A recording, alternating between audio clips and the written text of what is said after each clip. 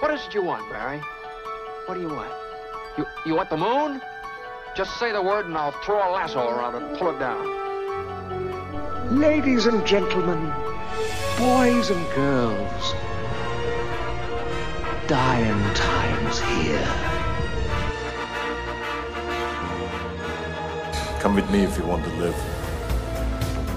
That's it, man. Game over, man. Game over. The Force will be with you, always. Ladies and gentlemen, welcome back to 20th Century Geek. I'm your regular host, Scott Weatherly, and we're back for some more story time. And I've got a double header for you. Tony, as always, you're here for our story time.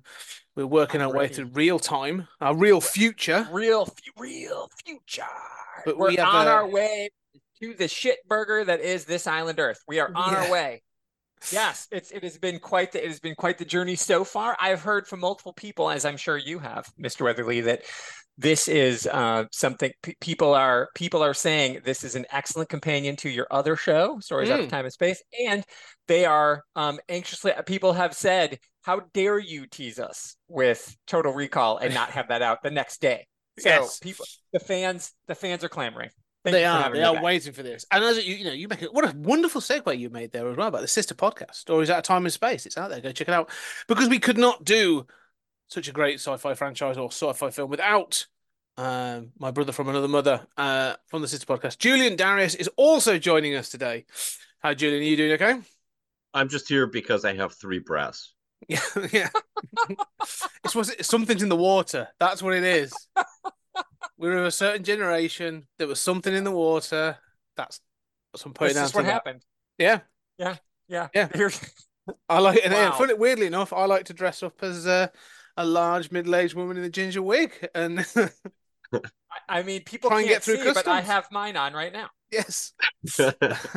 So yes, We're all ladies and gentlemen, cosplaying. that's it. We're all Yeah. cosplaying, None of that's us is Arnold Schwarzenegger, which is the the fun part. So yeah, ladies and gentlemen, we are going to be talking I'm about going to do my Total Sharon Recall. Stone Verhoeven moment later, so we'll see. We'll see what happens with what I'm. You guys can't see you can't see what I'm wearing downstairs. We don't know. But I've got some sort of, let's say, a basic instinct about what it is that's going to be going on. So we are going to go through this in the usual order. We will start with the original story written by Philip K. Dick. We Can Remember It For You Wholesale, which I believe was 1950. I don't have to check that. And then we will go on to Arnold Schwarzenegger, Paul Verhoeven version in 1990, and then to 2012 and the Colin Farrell reimagining. It's an interesting one, but we shall get to it. So, guys, let's go back then. Let's start some PKD. Julian, you are new. You're the first one. You're the guest. You're sort of new to the story time. Let's start then. Philip K. Dick and We Can Remember It For You Wholesale. What are your initial thoughts then on this intro story? Well, I think, unfortunately, first of all, you forced me to read something for this, which is hard for me as you know how he is. As an American, just no, I mean, I think my impression of it is typical of sort of everything I read by Philip K. Dick. So great ideas, and I'm sort of lost halfway through and am irritated by Dick's prose in places. You two are just gonna love it, and I'm gonna be like, no. Yeah, it's not quite Shakespeare, is it? It is not. It's one of those weird ones, actually. I'll ask Tony a minute. You're not wrong. I've always struggled reading Philip K. Dick. Like, it took me like 3 attempts to read Do Androids Lead a Dream of Electric Sheep? Like, it's not even a thick novel, like not a thick book. His prose is not easy to wade through. This isn't something you can read where you sat in bed just before you go to bed. Like, it's not easily decipherable. And one of the questions I'm gonna ask when we get to the end of this story. Obviously, Verhoeven goes for the full sort of like violent satire. Is this story a satire? Is it supposed to be funny?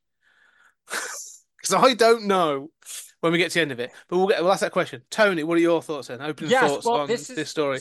So this is the first time in story time where I read the story first before I knew before the movie came out. Like, I looked, by the way, it was 66. It was late Dick.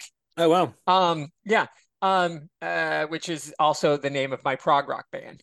And he he I'm one of those people who keeps coming back to him because as Julian said, brilliant ideas, not always interestingly executed. And that is why I think he's so rife for adaptation, because he's a big picture guy. He's like, he asks a question that he can't answer.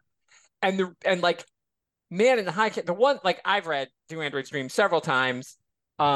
The Julian and I were texting not that long ago about the comic book adaptation, the Boom Studios one, which is the entire novel, like the balls of them to be like, we're not going to adapt it. Like the whole text is in the comic, but we're just going to put a visual to it. So it's like going to be, blah, blah, blah, blah, blah. He It's said, like right reading in, like reading early issues of Spawn, basically. 100%. That is Yeah. it is a tone, man. It is a monster. Yeah. But I come back to Dick over and over, and I always have most of my life, from teenage on. I've discovered him as a teenager, as nerds do. Some nerd has a wise Yoda nerd who is like, "Have you read Dick?" And you're like, "What?" And then the world opens, and you're like, "Holy shit!" So I there's something there, like that he's easily adaptable, and this is one of those things. I was like, oh, I get it, I get what you did. Doesn't land it. The Man in the High Castle series I loved that show, and it really took a turn from the book. But again, the book, that was his unfinished final novel. But really, could you tell? That's the thing with Dick. You're like, how do I know if it's unfinished? Like some of your stuff, you'll just like stop in the middle of a thought. Yeah, right. So I enjoyed it. I agree. It is dense. It is hard to, but again, I come back to this probably like the 10th or more time I've read this story. And so that says something about it, right? It's frustratingly good that'll be it. You put that on the poster. Yeah. Philip K. Dick, frustratingly good. And maybe even a question mark like that. So that was my way. And I don't know how old I was. I was, in the early to mid 80s, I read it. And then, then the movie came out shortly thereafter. So, I'm still pleased every time I read it. I'm like, all right, I forgot this part.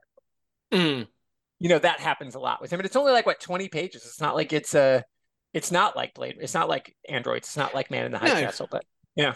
It's still, like I said, but it's dense. I think that's the thing. It is. With this. And the word trudge is in the third sentence. That says everything you need to know. Yeah. I'd also say, like, considering how sort of like, it wants to be the future, it's got these big ideas. It still seems sort of stuck in the opening itself is almost like a sitcom level wedding, this sort of sitcom level marriage of like unhappy husband, whiny wife. And it's so stereotypical that you're just like, okay, fine, but that's got to lead to something. And the Douglas Quayle of this, not Quaid, but the Doug Quayle of this book, it's less about, this sort of idea of is he or isn't he a secret agent on this mission. It seems less. What's I'm trying to think. When you've got like Arnie playing, or even Colin Farrell, like you go, oh, there isn't there? Like you could be this thing, but with this guy, like you don't get a visual of him. At no point does he say like, middle-aged, pudgy, balding, 5'3" guy, Doug Quayle. So you never know what he looks like, which is fine because but the mystery never seems to sort of materialize for me with the same intensity. It never feels like there's stakes to it. It's sort of like even he's a bit like, oh, I might have done to Mars, might not have done. I don't know. And it just seems so sort of shoulder shruggy throughout the middle that I'm like, as I'm reading it, I'm sort of like, you say about Trudge, I'm sort of like, well, no one in the story seems to really care. So do I? I don't know. It just feels like, like you get to the end and it's like, that's where I thought, like, is it a joke? Because the end is obviously another spoilers, by the way, we're going to spoil the hell out of this. Is this sort of like, oh, we're going to wipe it all and give him this other thing so he doesn't, talk about it. We're going to give him this idea of he saved humanity by stopping an invasion by miniature aliens. And then the joke is, oh, that might have been true as well. And I'm like, I don't know. I don't, like you saying, Julian, like, I don't know. I don't fully understand it. Or I'm like, is this happen? Like, it's not a case of like you can weave a way through this and go, there's evidence for this or there's evidence for that. I just get to the end and I'm like, was was this a really long setup to a shitty punchline? I don't get it.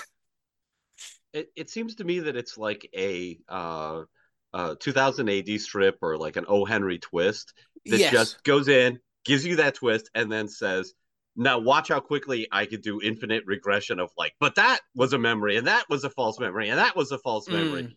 And it's so in love with that device, and as you say, it's almost all dialogue.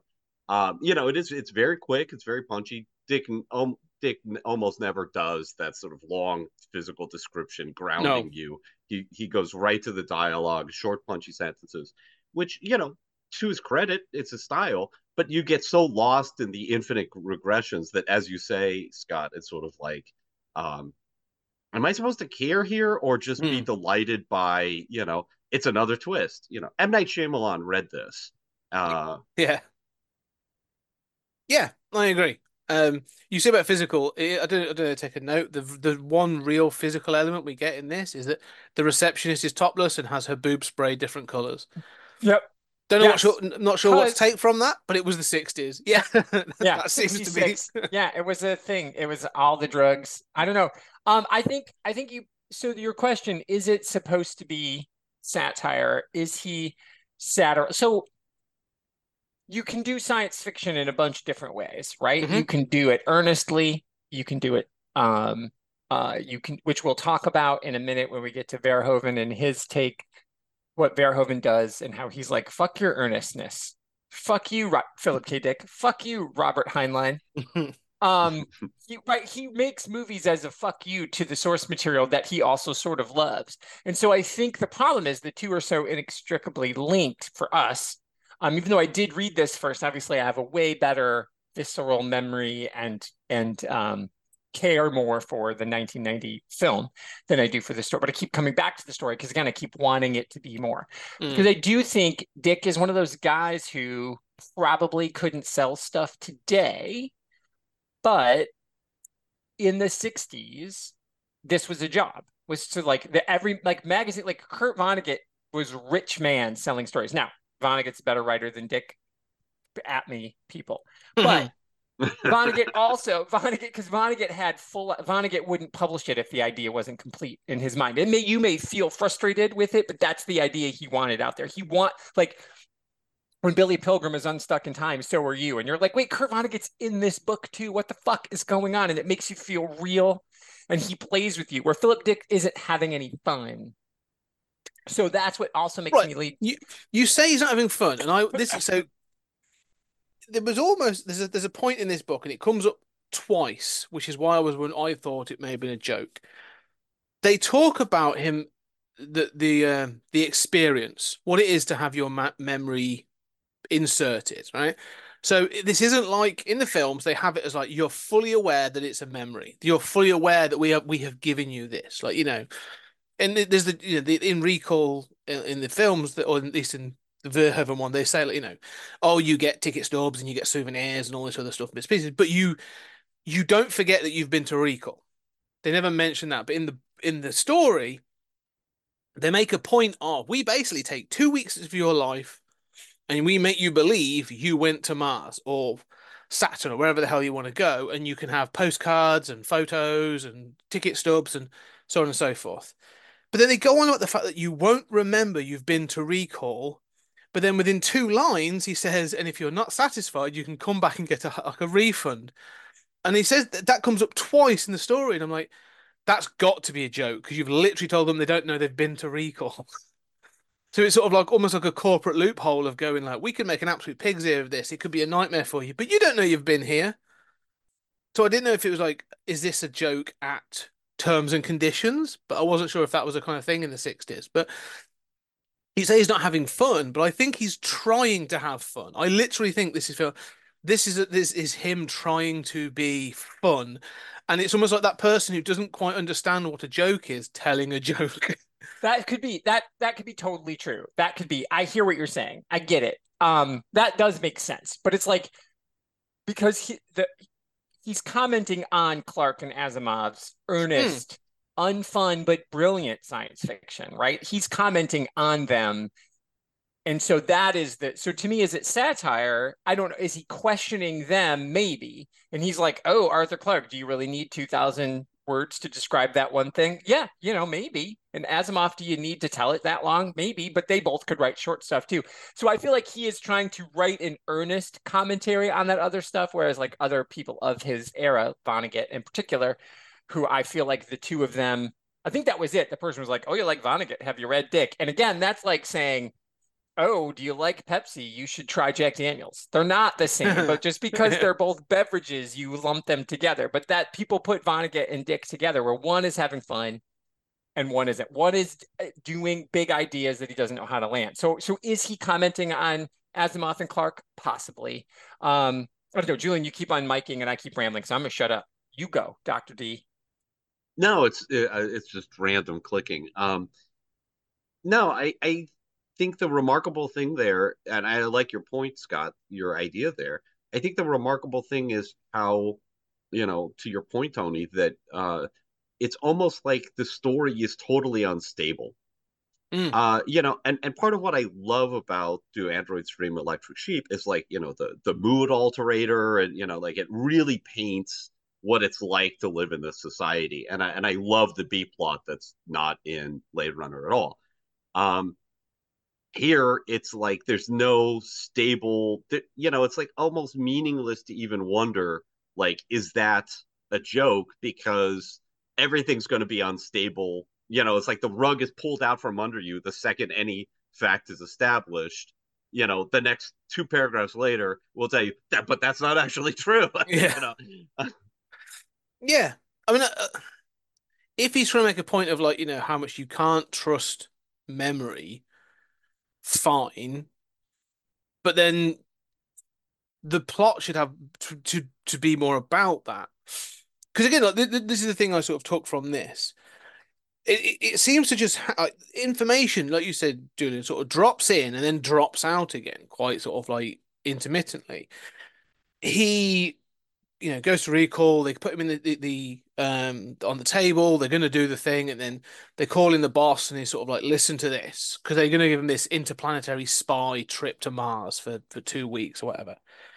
And then, like in his haze, he sort of like has this gravelly sort of pulp fiction kind of spy voice all of a sudden, and he's sort of like, "You don't know what it's like to go to Mars," kind of all that. And it's like, "Oh no, he's really been like." And then, okay, we'll get rid of him, sort of thing. And then there's all this thing about dried up worms and little plants and all this other stuff that's like, oh, that's proof he's been there. And you go, okay. And I'm going, okay, that sounds like an odd thing to have as a spy. Like he smuggled this in and he has memories of smuggling this in.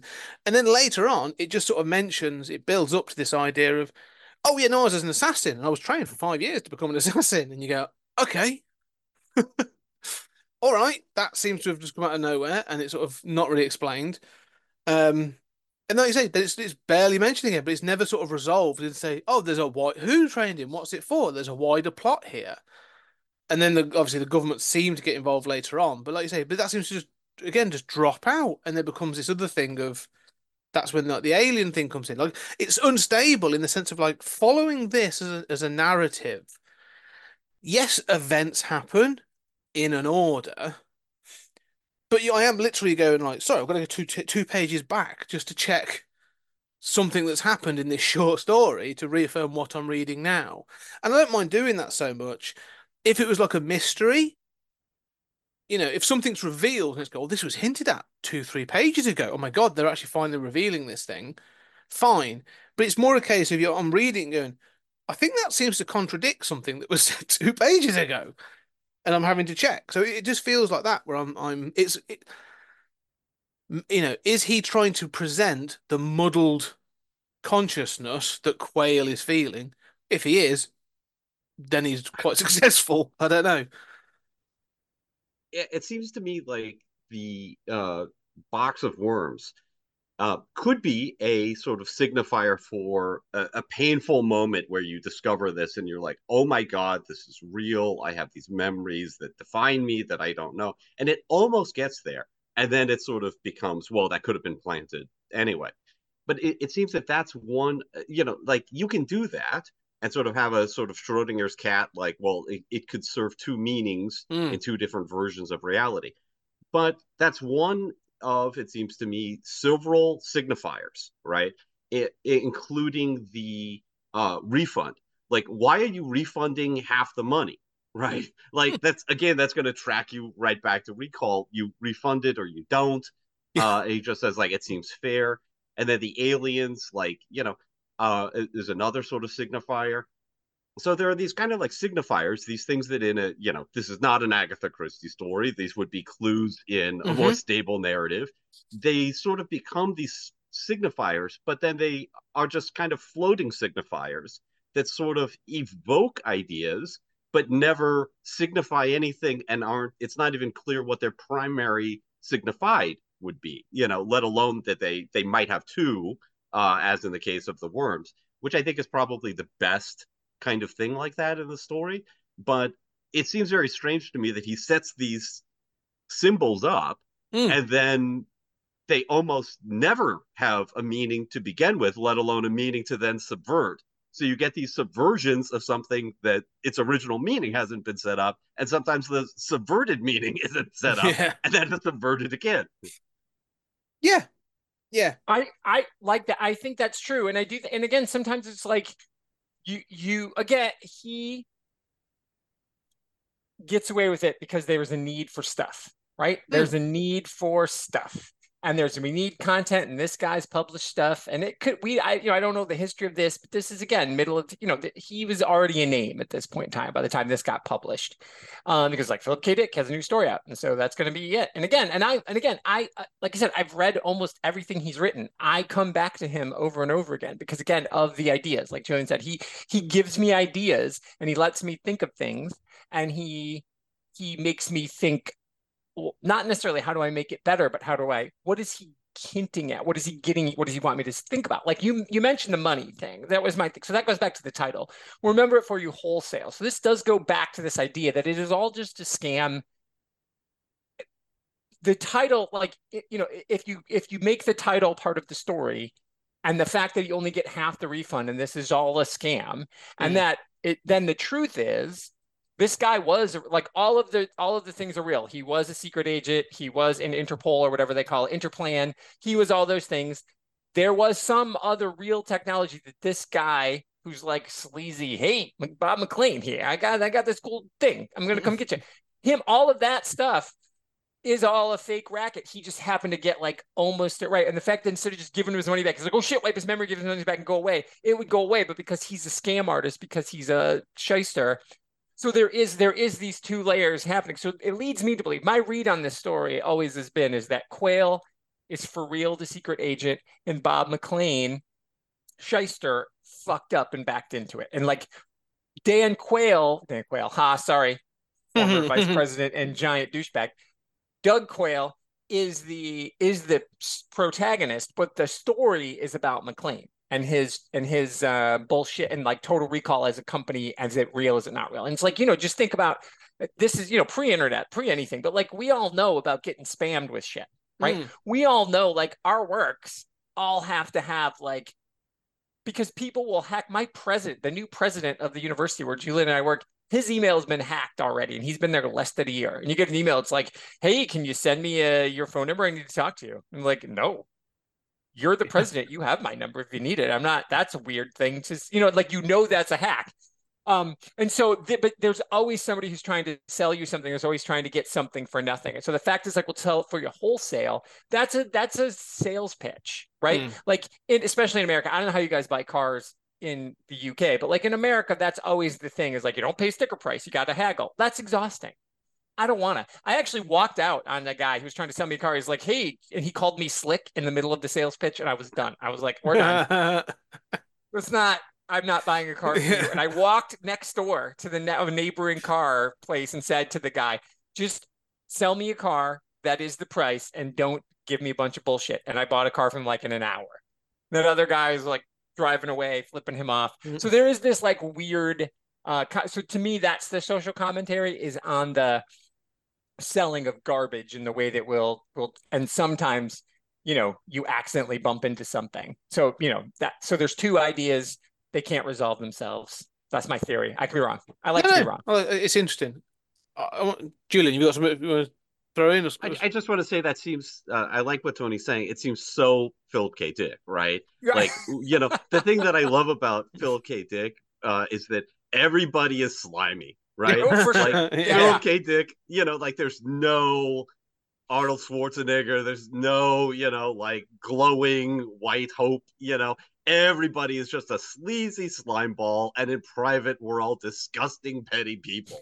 That's so true. And so that fits perfectly with my impression of Phil K. Dick. And I do have to say, I've always been not understood the title.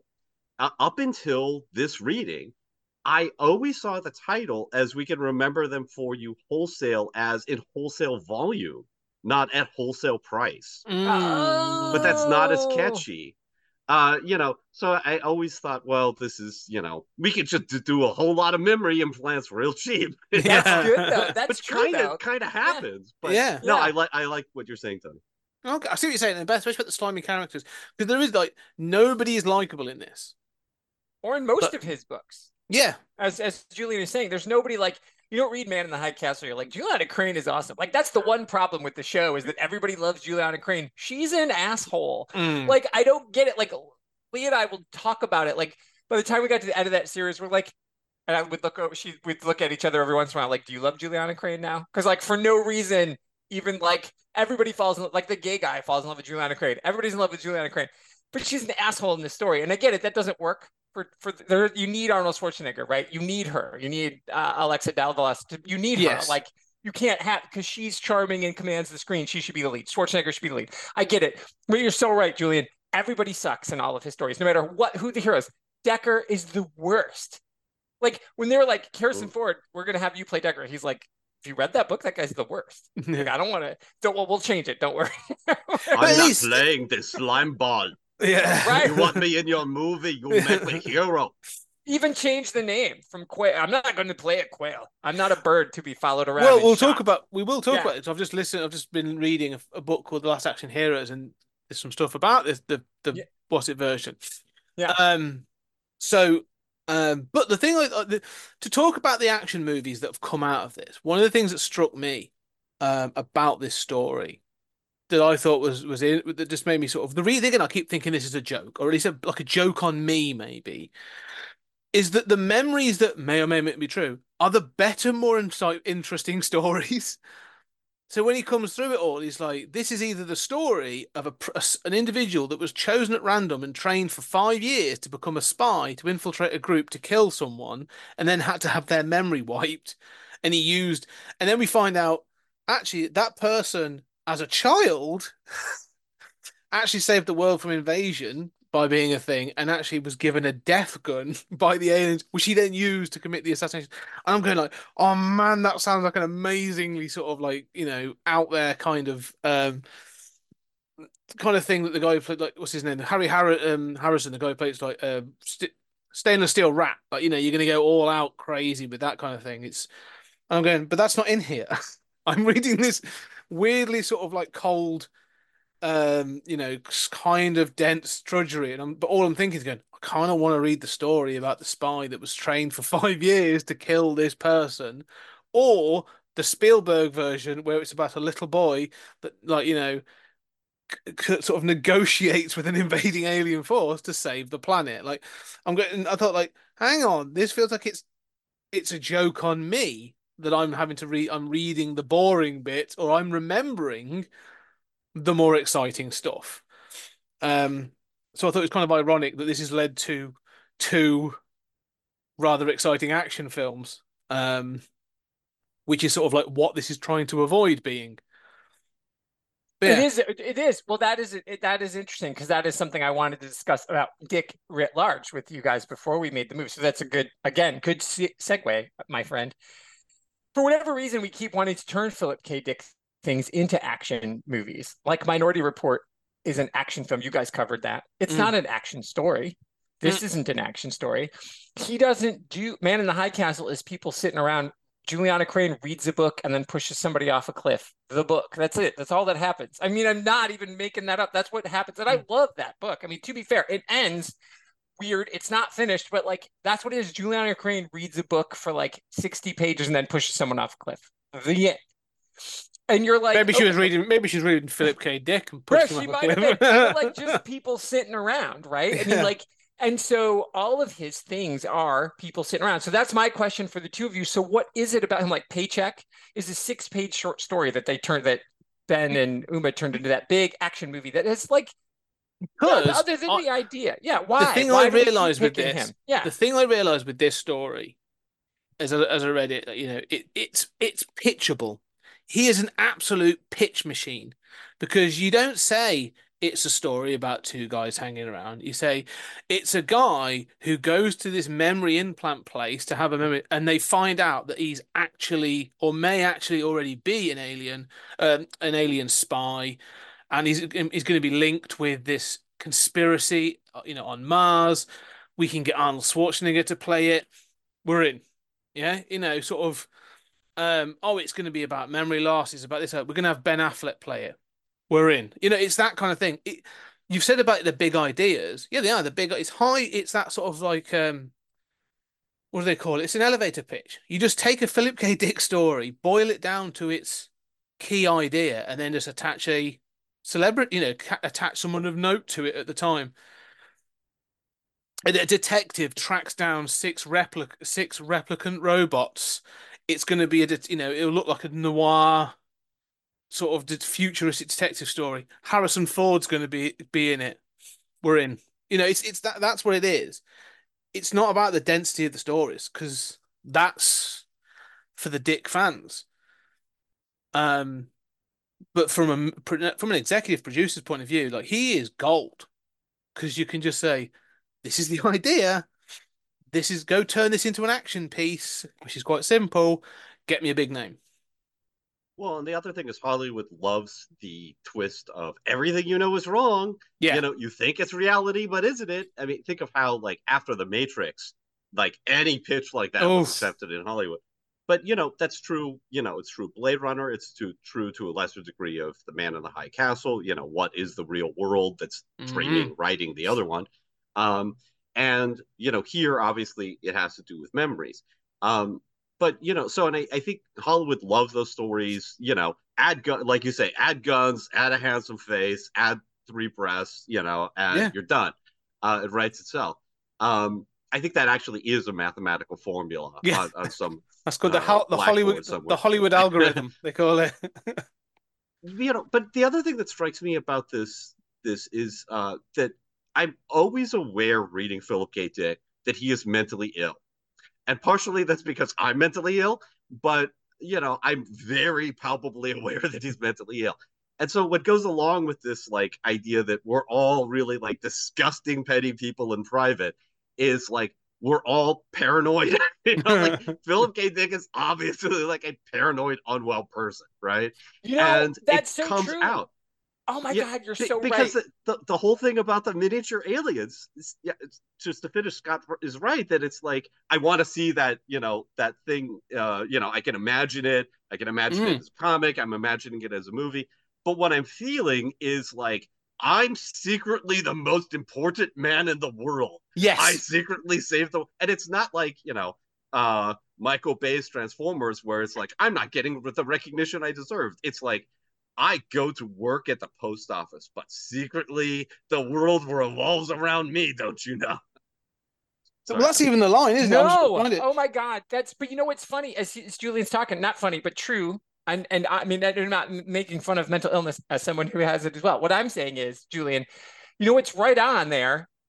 The one movie that of his that totally bombed that had an A cast that was just people sitting around being paranoid, fucking Scanner Darkly, which is Mm. I love that film. That is maybe like I mean, like I love Total Recall is probably my favorite Philip K. Dick adaptation. Like I love that like as a movie, but like Scanner Darkly is so the book, and they're like, and I still don't even know how they gave Linklater that money. He's probably like, because like you said, I got a cast.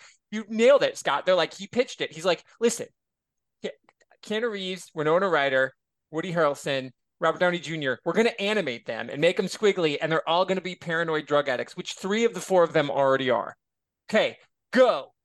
And that was it. And like the fact that Keanu has to play the straight man in that, but it's like but you're right, they totally leans into the paranoia, and that is the most straight Philip K. Dick movie adaptation there is, and very unsuccessful. Like everybody forgets that movie exists, but I love it, and it's exactly what you said. It captures it so well. And so probably they were like, we made that and that bombed. What's the next one we're going to do? Nicolas Cage next. Okay, cool. Let's do that one instead, because that makes no sense and is bananas and stupid and actiony again, because 4 paranoid people sitting around talking didn't do very well.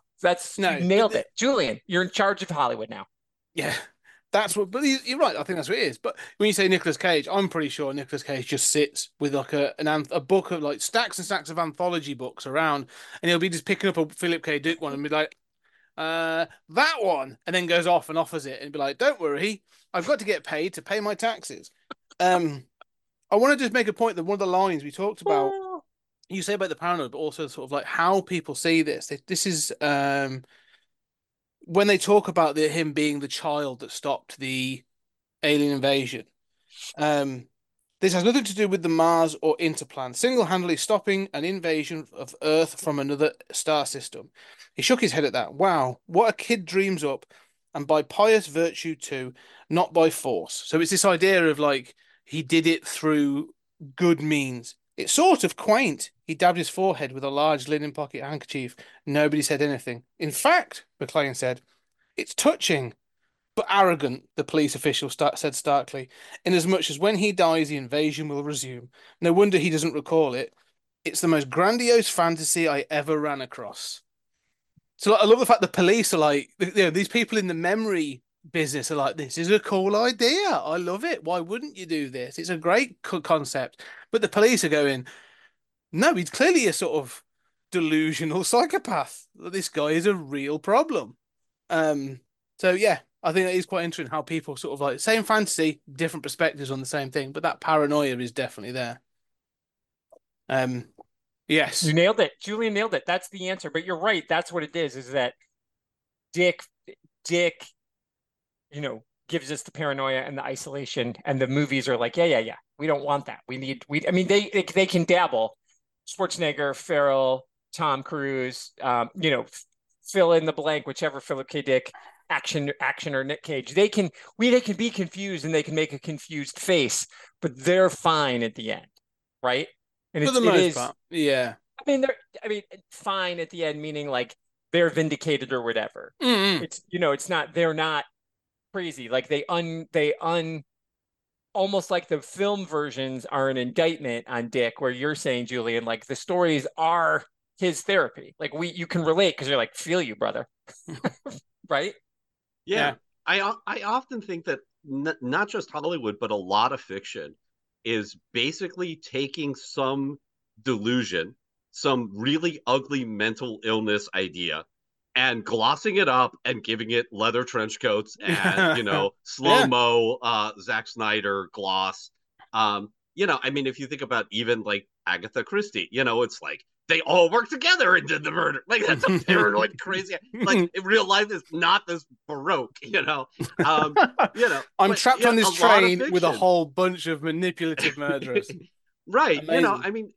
It's like, think about the Matrix. Like it inspired school shootings and stuff, like, and people killing their mom, like these are kind of damaging ideas, but we dress them up. And I think that Dick kind of like half dresses them up, he sort of does his best to dress them up, but Hollywood, what Hollywood really should do is just go to mental institutions, hear crazy shit, and then say, there's a screenwriter, build a world around us. Right? Build a coherent plot around this. And I think that's kind of what they end up doing with it. Mostly, except for Scanner Darkly. Yeah, which again, bombed. Right? I mean, and it's fucking cool. I love that movie. I think it's beautiful. I'm a Linklater. I'm a stand for Linklater anyway. Like, it's the fact that, but I think they all had a ball. You could tell.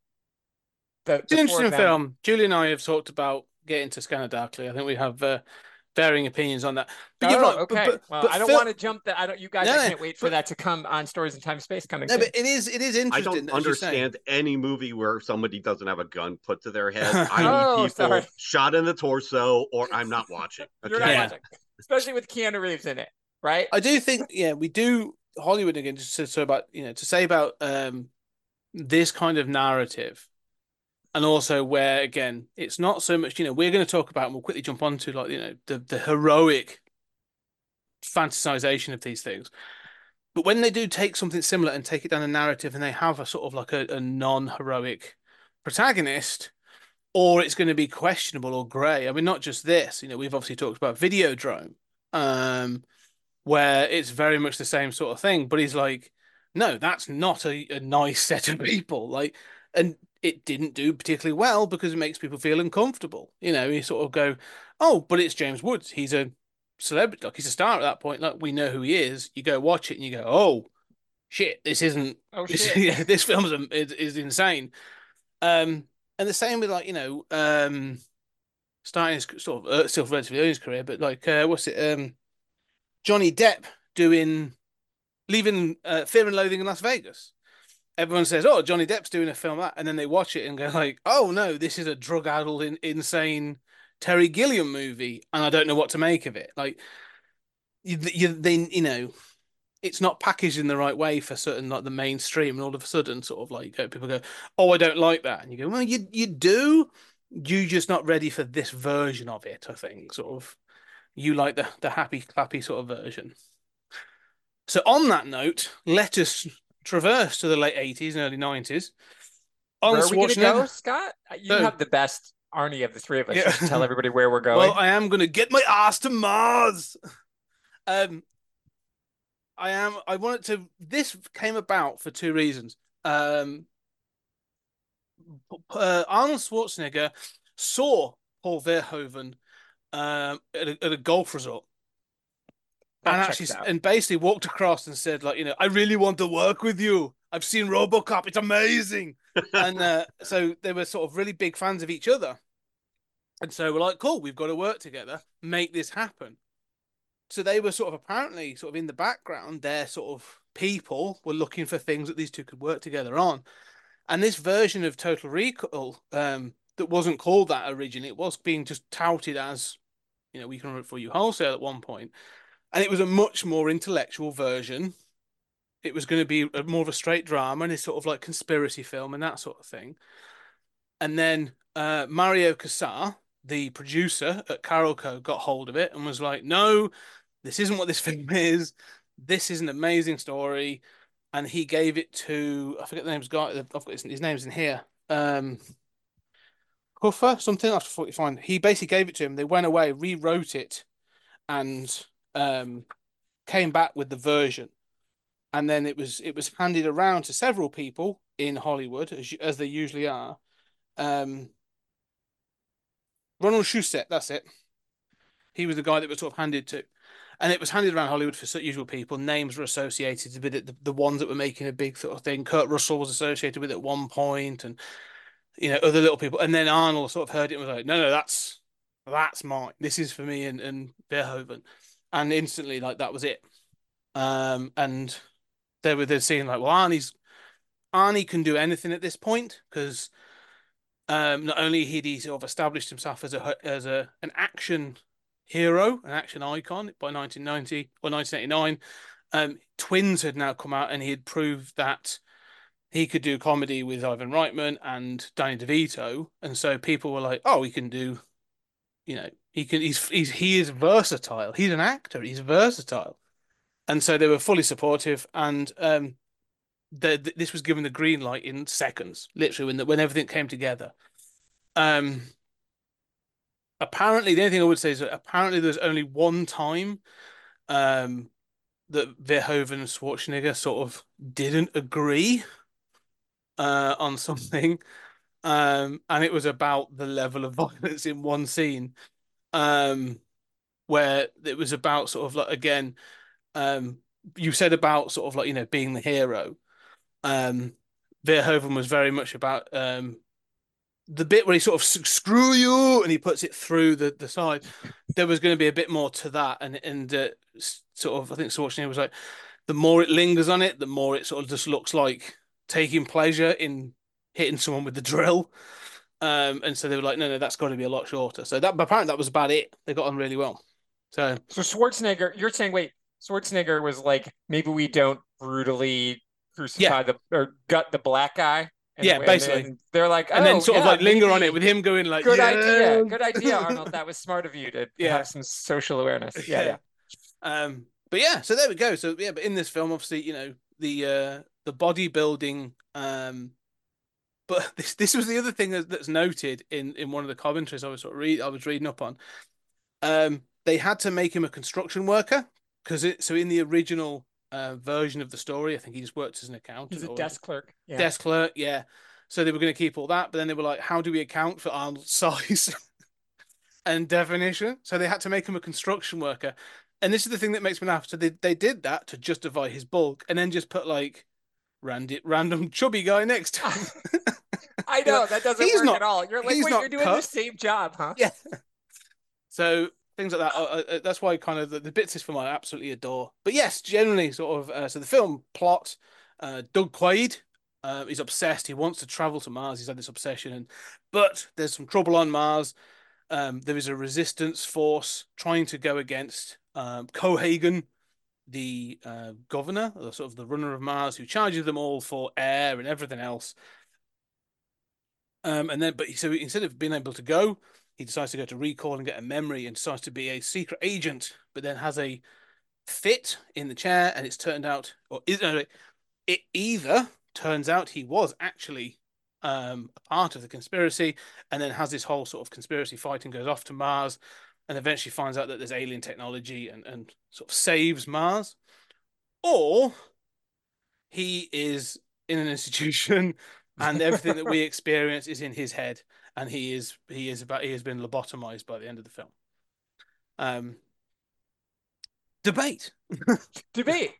Discuss. First and foremost, then let's go. Yeah. Ask Julian first. Yeah. Tony, your thoughts though as a Oh. movie? Like, what are your first thoughts on Oh, I Tokyo love Drift? it. Listen, this movie knows so what it is. And I too saw RoboCop and was like, what is, I mean, Verhoeven does what Verhoeven does.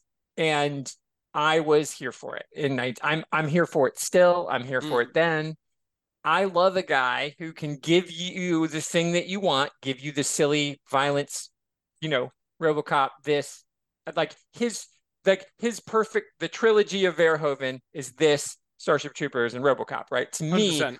those three movies are like like if he only made those three movies, he could have died a hero. And not to say that his other movies are bad, but like he gave us these three perfect movies at the perfect time, where it's like, again, as we were saying, like, is Dick commenting on what Clark and Asimov are doing, whereas Verhoeven is absolutely commenting on what everybody else is doing and giving you that exact same thing. You don't get, Deadpool. You don't get anything that's self-referential without Verhoeven. So the first time I saw it, I didn't know it was going to be that, but I mean, I saw RoboCop, I saw this, and you see it at a different age, as a younger person, as an older person, but even then you get it, you laugh. Like, if you don't laugh at RoboCop, you're missing the point. If you don't giggle at this, if you don't see that Ronnie Cox was like, give me that scene where I'm just going to chew it up. And then when he and Michael Ironsides are on the screen together, they're like, I'm full from eating all this up. And that when you have Arnold Schwarzenegger playing the straight man is amazing. Like, so it's just, I think this is his. I mean, I don't know. It's tough. It's tough because RoboCop is almost perfect too. But again, like, so I just keep them all together. But I just love it so much. I just think it's fun. It knows what it is. I do think Sharon Stone is the weak link, but it's not her fault. She's who she is. Verhoeven likes to work with her. She's one of those people who keeps getting movies because people like her. You know what I mean? Like, there's actors who are like that, so it's fine. I could just gush and turn it into the Chris Farley show. Remember that time? And I won't. So She is, I have to say, with Sharon Stone, she appears to be one of the only members of the cast that don't get what this film is. Like, she's the Tara Reid of this. Yeah, she's kind of like playing it in a certain way. Different. Yeah. Yeah, she's gone, I'm in this amazing sci-fi epic, and everyone else is going like, oh, I'm in this pulpy, badass, incredible thing. But yeah, you're right.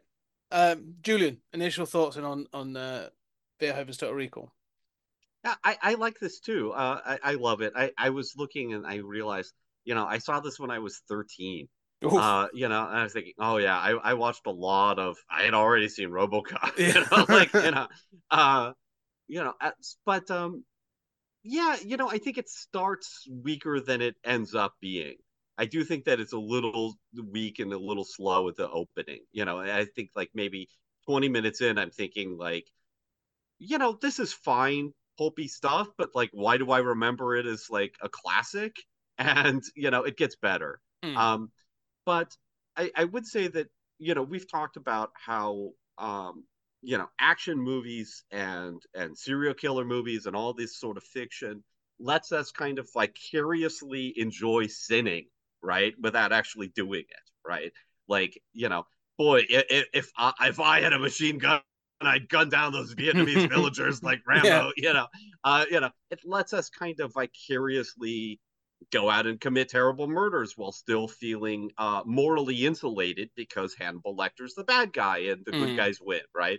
So, here, Verhoeven, one of the things I love about him is he gives us the sugary, syrupy, disgusting candy that we want, right? And he makes it so sugary and so syrupy that it's like he makes you aware of just like how disgusting it is.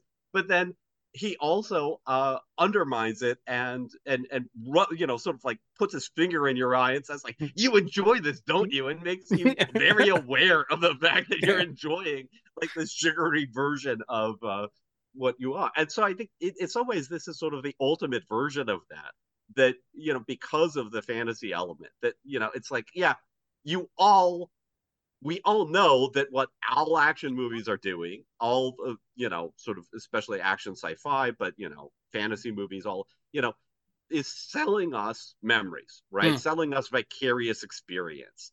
And, they're romantic and they look awesome and they're super violent. But, I mean, it's like, think about all the James Bond movies, right? Every scene's a sex scene, right? It's not about, it's not Jean-Luc Carré, it's not really about espionage. It's really about, I could travel the world, kill people with impunity, and screw every hot girl I wanted, with an unlimited budget, like that sounds awesome. That's what the films are selling, right? But they cloak it in a sense of moral rectitude, right? That lets you sort of feel okay about that almost. And here, it's just making you very painfully aware of your own fantasies and how that plays into cinema and blockbusters. So, in terms of the Verhoeven catalog and its place in history, that's a huge part of what I love about this. Well, I almost think you're right. I think because the one thing this is missing with regards to the rest of those other films in his, let's say, in his thematic trilogy, is the adverts. Because you obviously have those in RoboCop, where they've got the sort of like, the family sort of game that's about nuclear war, or the sort of the the SUX 6000 and all those kind of things. And then in Starship Troopers, you're sort of like, want to know more, sort of, those kind of things. And I love all that sort of stuff. I'm doing my thing, I'm doing my bit, all that sort of stuff. This feels like they realize they can't do that in this film because it's not about the culture. It's not about that sort of thing. There's not a cultural element in the same way. But you're right in the sense that that is replaced by there are characters that I feel are just directly talking to the audience when they are saying about sort of like, you wanted to be, you want to be Hauser, you want to be this. Like they're not talking to Arnie, they are talking to you, saying like, oh, you wish you could go to recall. Like, you would do that if you had the opportunity to have a memory to be Arnold Schwarzenegger sort of thing. Like 100%, that's what is replaced in this film is characters coming in and sort of like, not so much directly, but like out the corner of their eye, looking at the audience and saying like, exactly as you're saying, Julian, like, you want to be doing this, don't you? You want to be going to Mars. It's You true. It's dirty, funny dirty though. little monkeys. Yeah. But the advertising, like Pepsi is in this. And I think it's funny that Fujifilm is one of the big sponsors of this, one of the Yes. product placements. I'm like, Yeah. film. How Yeah. funny. That's the one thing they totally swung and missed on. Like a lot of the things hit, they were really right on. But this was a big, you had to pay for Arnold, where, Mm. you know, I mean, Casper Van Dien, how much did you got him for a nickel and a cup of soup? Yeah. I mean, the biggest star in that movie at the time was Doogie, was Neil Patrick Harris. Neil Patrick Harris at the time, and he's still coming off TV, you know. And then, like, if you think about RoboCop, Peter Weller, I mean, he, you know, committed to the role and took the ballet and did all the work, but he was Buckaroo Banzai. It wasn't like you had to worry about the name. You had to pay for Arnold. So if you're going to pay for Arnold, you better fucking have Pepsi as in the background. You know, it's like when you think about you guys, when you did Demolition Man, we know the Taco Bell thing was also making fun of it, but it was also like they paid for Demolition Man. Oh, 100%. Yeah, right. well, So I mean, it was also that too. So I think this is that is why it's missing here, that the Verhoeven universe, like it's he can't quite get away with it because of the status. because you got to spend the money to get Arnold. Yeah, he's the. I mean, 65 million was the budget. And this is 1989 when they filmed it. So yes.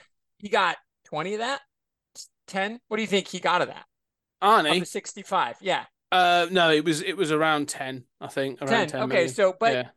think about that. A $65 million budget and one person gets 10 million. Yeah. So that means you got 55 million to do the rest. Yeah. And again, Ironside, and again, I'm sure he shows up for like a bag of Coke, but it doesn't matter. Like you got, and that's an Arnold thing too at this time, you know. And then of course, then he goes on to make his greatest film, Last Action Hero, where he knew what he did and he knew to make fun of himself. So I think that's really a great point, because I even wrote that in my notes. I'm like, oh man, I forgot how much of the advertising was real. Like this was a product placement film, which you're right, does take a step back from the other two, but it's still, I just want it to be in the same universe. I'm just going to pretend it is forever, and I will buy that for $1. Yeah. Well, there are other elements of it where it's sort of, there are, how to put it, there's like a saturation in this. This feels like a saturated universe as well. You know, like you said, one of the things I always think about is to describe RoboCop and Starship Troopers is they feel saturated. Like you've got everything within that culture. The advertising, the films, the people, and that sort of thing. So although you haven't got the advertising, you've still got sort of like Johnny Cab is one of my favorite things of all time. And so it's sort of, you know, it's there. I think the design's fantastic. And the fact it's sort of like, you know, hi, welcome to Johnny Cab. And it sort of introduces itself and everything. And there's elements throughout the film, like Recall is this you know, this big thing. Like you say, although there's the sort of product placement advertising, the place itself like feels saturated. Like when you go to Mars, it's separate from Earth. Like it feels like a place, and they have all, you know, it has a different tone, different lighting. But yeah, I think that's one of the things I actually like of Verhoeven. That aside from they feel like a tactile kind of place. It always feels kind of claustrophobic, but it feels like a tactile place. Like, oh no, you could step out and go to, you know, this world, or I could go to that Mars. I don't want to go to that Mars, but like you could go to that Mars, and I think you could do something there. And I just love that about it. So yeah, I always find that sort of with Verhoeven that there's that. The other thing as well is the blood. Let's talk about the violence in this, because you can't have a Verhoeven film without violence, and there are a number of scenes that get talked about. But the most Verhoeven of Verhoeven films, it happens on the escalator or on the stairs. You know, hundreds of squibs on some poor stuntman being used as a body shield. Brilliantly done. It's amazingly silly. It's ridiculous, but it's a fantasy, you know. 100%. Yeah, and it is. Look, I will straight up confess, I love violence, and I love, you know, one thing that scene does really well is it doesn't pretend there won't be civilians killed, right?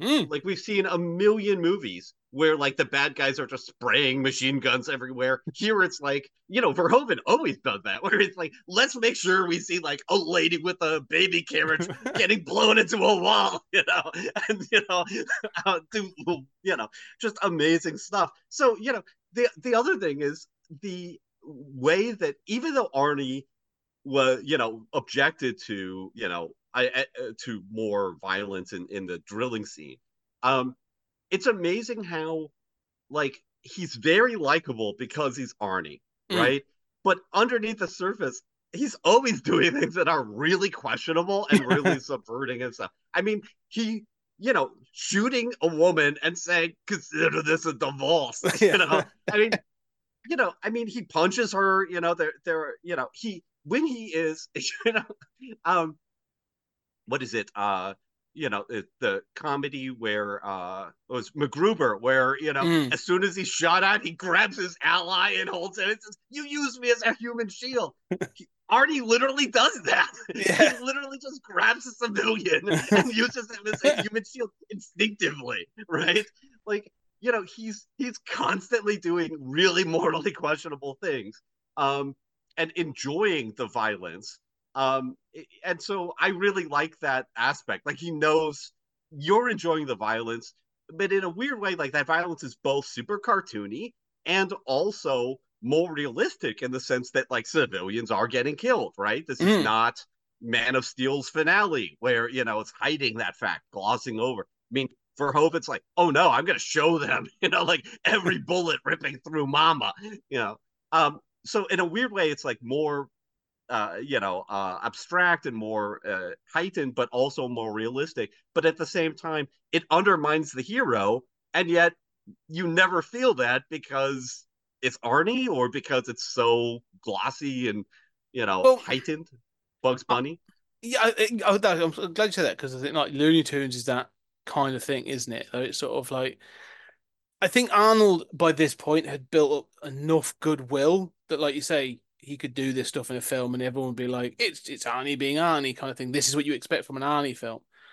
Um, but I also think there's an element of when that number that when that man, when he grabs that person, and I'm just flicking through the pictures on IMDb, sort of like that's it. So when he grabs that guy as a human shield, at first you are like, oh my God.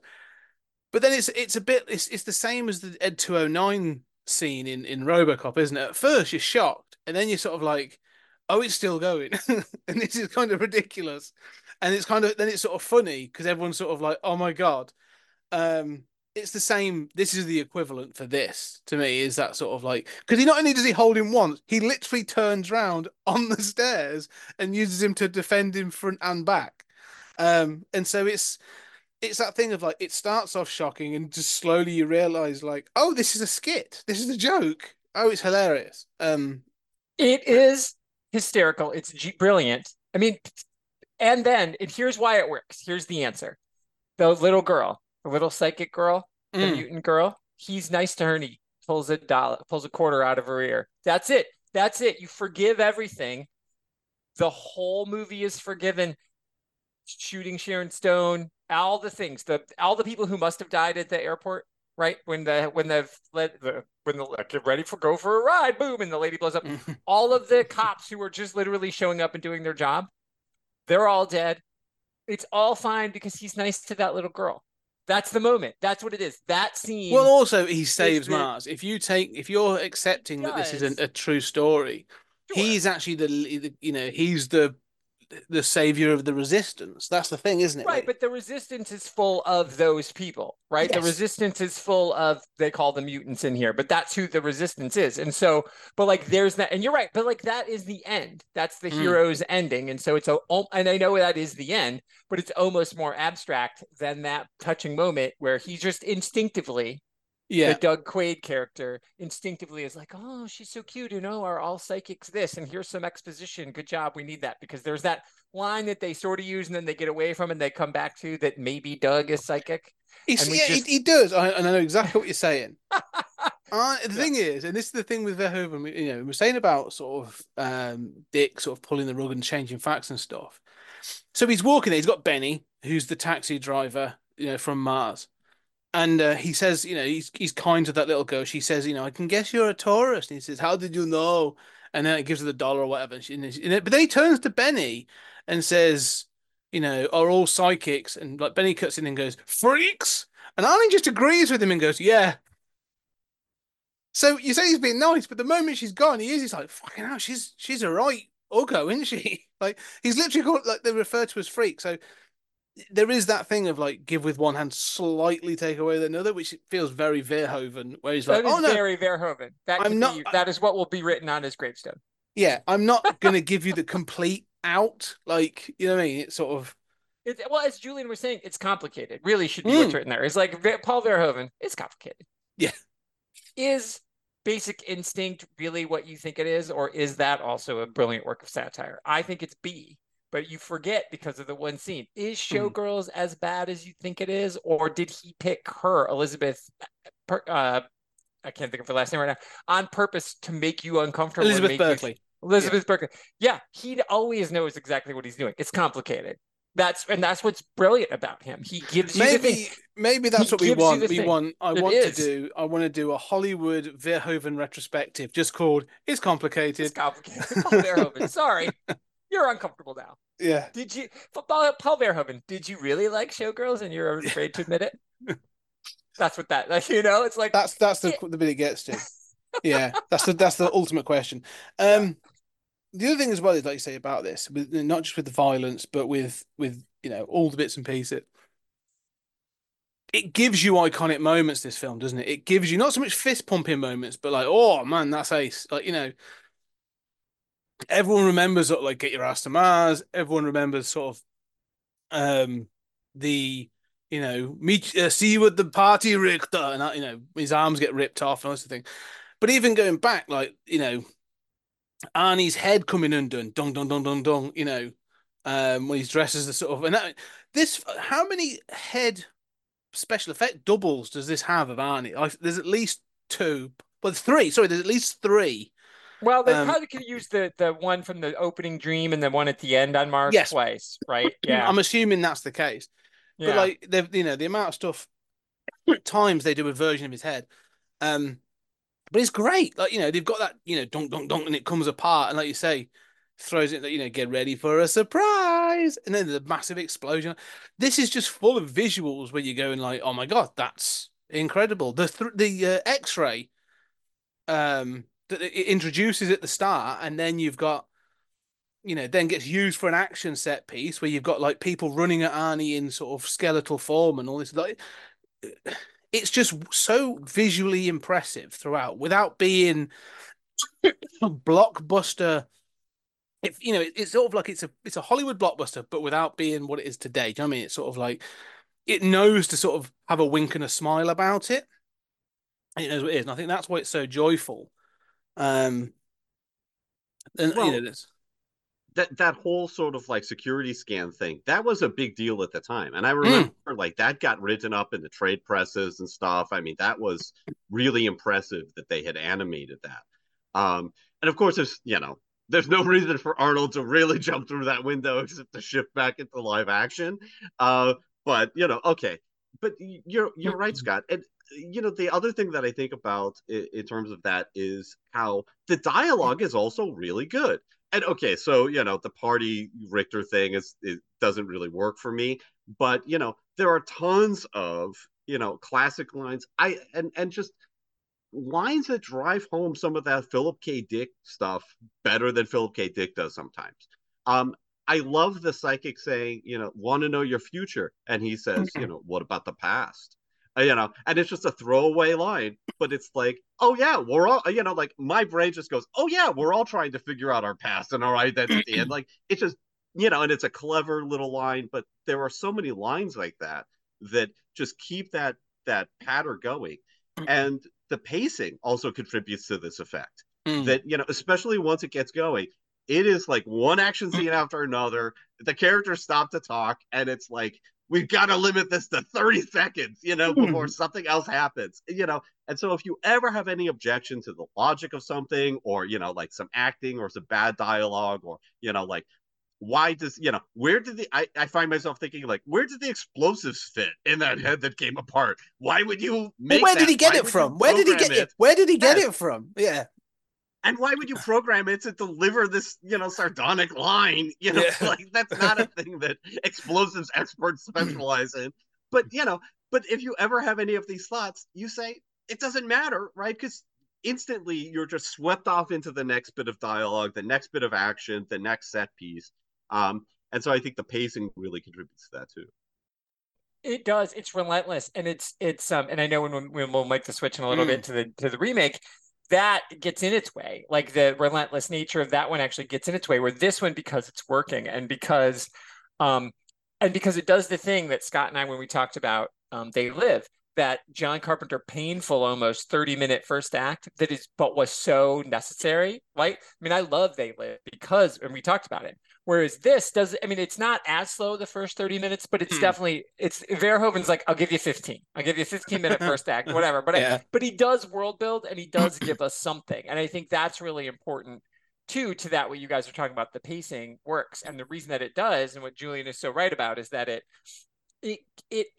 it didn't, the book, the short story, He Dreamt of Mars. We start with Mars. We start with this quick Mars thing, and there's a bit of an action. He wakes up from a dream, and then but then it's just like domestic-y stuff, right? And he gets a shag with Sharon Stone, and then he goes to work, and his schlubby friend is like, "Let me tell you all about it. I'm Mr. Exposition here. I'm here to tell you about whatever." Yeah, great, but it works because it's slow. We need to understand why Schwarzenegger looks like he does. We need to understand all this. So it does it. It doesn't choose to hit the ground running. And so that when the action scenes happen, they are fast and furious and all the things that Verhoeven does. But I do think that first act did the work, right? He's still giving you the world building. And so and again, he wants you to keep moving, because once the ideas happen, he's like, right, because there's such bullshit. Listen, him jumping through the thing, even this time when I watched it, I was like, that is so fucking cool. There's nothing else I can say. I mean, did I this time say, like, why is the only thing we can see is the gun? He has no belt on. There's no metal in his boots. I mean, he's a construction worker. There's metal in his boots. Like, I know what that looks like. Don't pay no attention. Yeah. It means nothing because it's so cool. And Verhoeven knew it. Like, I almost feel like that was intentional too. That is the thing that Verhoeven does, is like this stuff like that. Who makes a bomb with a talking mask, and where did that come from? Doesn't matter. He knows it's stupid, but so he just does it though. And that's, so I mean, I feel like some of the things, like a bad filmmaker, that would be an accident in the plot, but a Verhoeven film, you're like, that's on purpose for you to sit and talk about later. The joke that I just did in front of you that you watch and we're like, oh my God, like you said, Julian, you're like, wait, if I start doing the math, that doesn't add up. But you're like, oh, that's so cool. Talking blowy up head lady, she's cool. And the fact that, like, you mentioned Looney Tunes earlier, Julian, the clothes changing, like it's not quite Tinkerbell level of costume change, but like, where are they getting all the clothes? Yeah. Like, exit stage left. Now I'm not in the dress anymore. When does he get out of the dress? Yeah. Well, doesn't matter. It doesn't. And that's the thing. You're not supposed to question it. There's nothing in this film to question. But what I would say is just 2 points I want to sort of add or just move on to. The other thing as well that sort of makes this all work is it looks good. Like, throughout, I think the special effects are great. The reason I like Johnny Cab is because it looks ace. But even going up to, like, just 'cause it looks grimy, it looks daft, it looks silly, but it looks like it works. But the I think going up to sort of the psychics on Mars, Quato as the sort of thing when it comes out, like, it's because it's physical effects, because it's obviously done through puppetry and all that kind of thing. Like, I'm digging it and I'm all in for it. So I think this film's still. So I watched it in 4K, and it's obviously been cleaned up, and it looks great. Like, it looks, a lot of these films from this era, sometimes when you have like back mapping and all that sort of stuff, you can see it and you go like, oof, like, that looks really rough. But no, this looks good, and you can see that some of those effects and stuff and the sets as well look really good. Um, right, let's settle a debate then, very very quickly before we get to the last one. For Verhoeven, does Doug Quaid in this get his ass to Mars, or is he in a chair suffering a psychotic embolism, or whatever other thing, a psychotic episode in a chair? I'll go around the room, and then I just want to quickly hear a quick sort of like a summary of the evidence you've got to sort of present. So, Julian, I've got to go first. you do. No, I think in some ways this does that sort of Schrodinger's cat sort of signifier thing where you can see it both ways. And at the watching it this time, I thought, oh, it's really clear this is this is all a hallucination, right? This is all and I still think that's the more convincing case. For one thing, for one thing, you have the shots in Recall of the brunette that he picks. Is clearly the same actress, right? How would you possibly explain that? You have the shot that it doesn't seem exactly right, but it's sort of like a matte painting of the alien technology on Mars with sort of hovering Oh, it's like a over. production design photo. It's like a production design Yeah, picture, isn't it? Yeah. and you can kind of say like, well, maybe that was released to the press as like a of the alien stuff they found, but that's not really very convincing, right? I don't know how to explain that. Mm. um and but in terms of the argument against, one of the things that comes to mind is, how is he imagining all of these scenes that he's not in? you Yes, know that's my like biggest thing. like so in some ways I find myself wondering, like, does it really work both ways, Julian, or does it really not work both ways, Julian? But for Yeah. me, I come down on the side of like, it's a better movie if it's all a fantasy that ends with a sweeping kiss and the Disney jungle fun of it Mhm. all. And so for me, that selling the romance of James Bond, of the action thing, is part of it. And I think I come down on, yeah, it's a hallucination. Mm.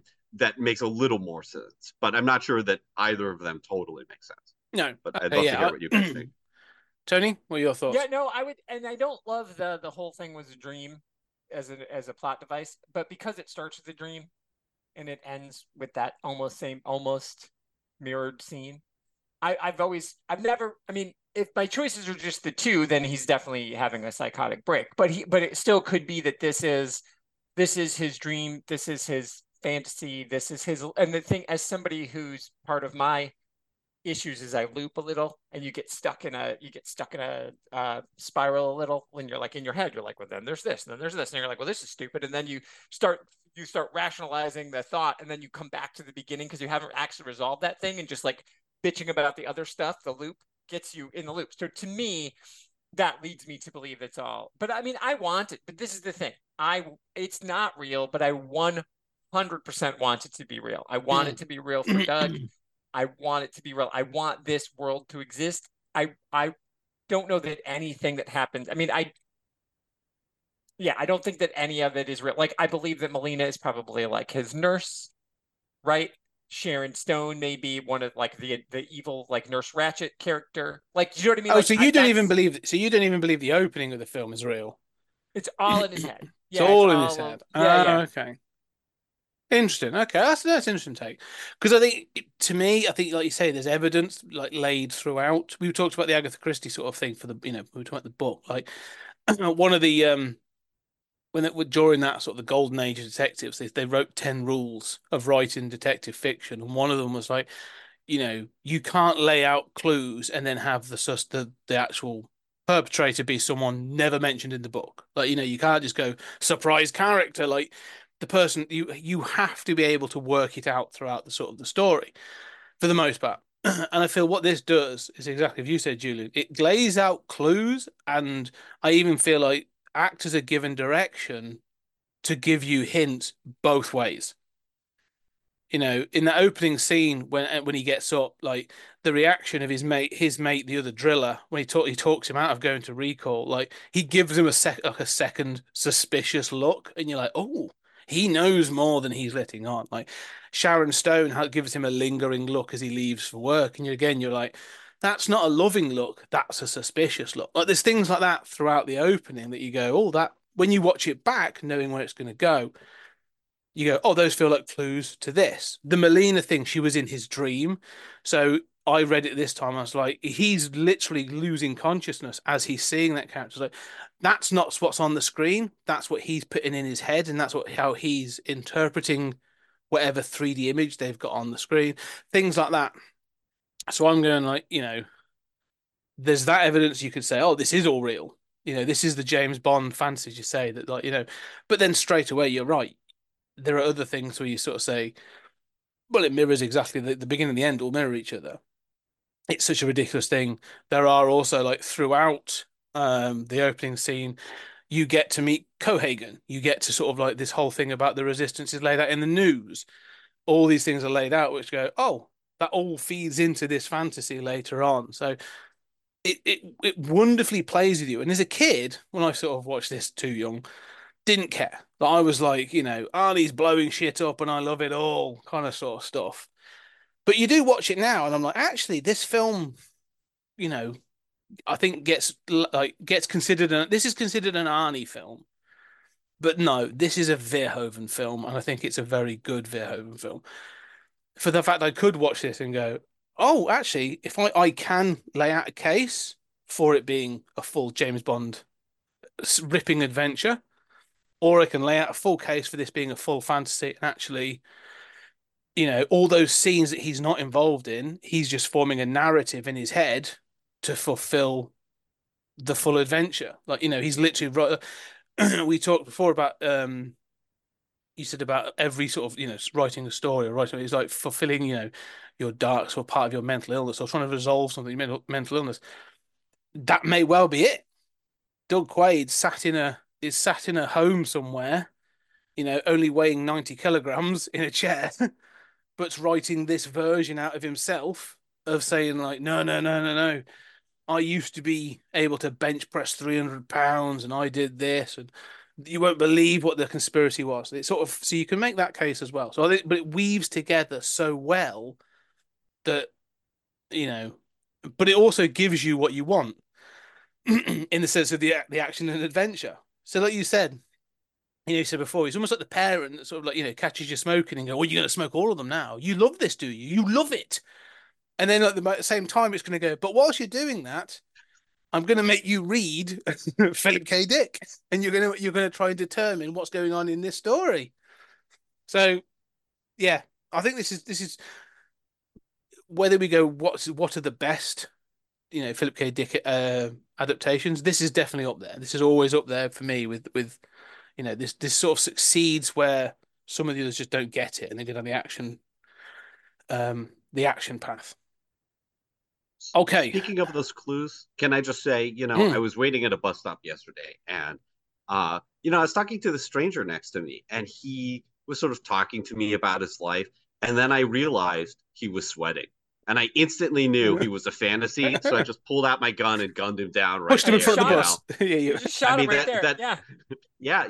That's the thing I do. That was the right choice, obviously. That's right. Well, I mean, it does strike me that is like not a clue at all, right? Yeah.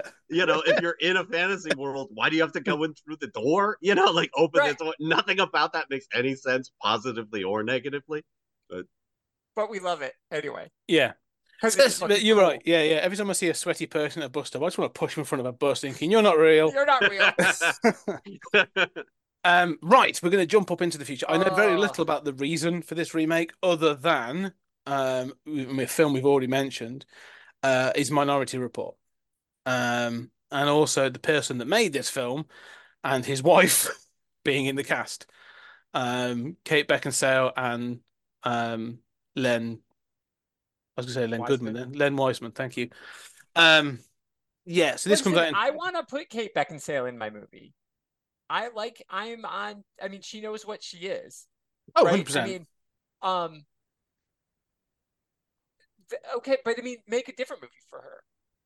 That's all I have to say. It's like, sir, if she's there and available, you could make something else. Like Noah Baumbach didn't make this when he first got together with Greta Gerwig. They made Frances Ha, right? I mean, you know what I'm saying? Like, you can do something else. You don't have to be like, oh, my wife is an actor and I want to put her in a movie that I want to direct. Well, the first time they got together, he put her in tight leather corsets and made a vampire film. So listen, I openly think those movies are amazing and then they get really terrible and then they end on a strong note. I've seen them all. Yeah. No, they're awful, but they also know what they are. The Total Recall remake doesn't know what it is.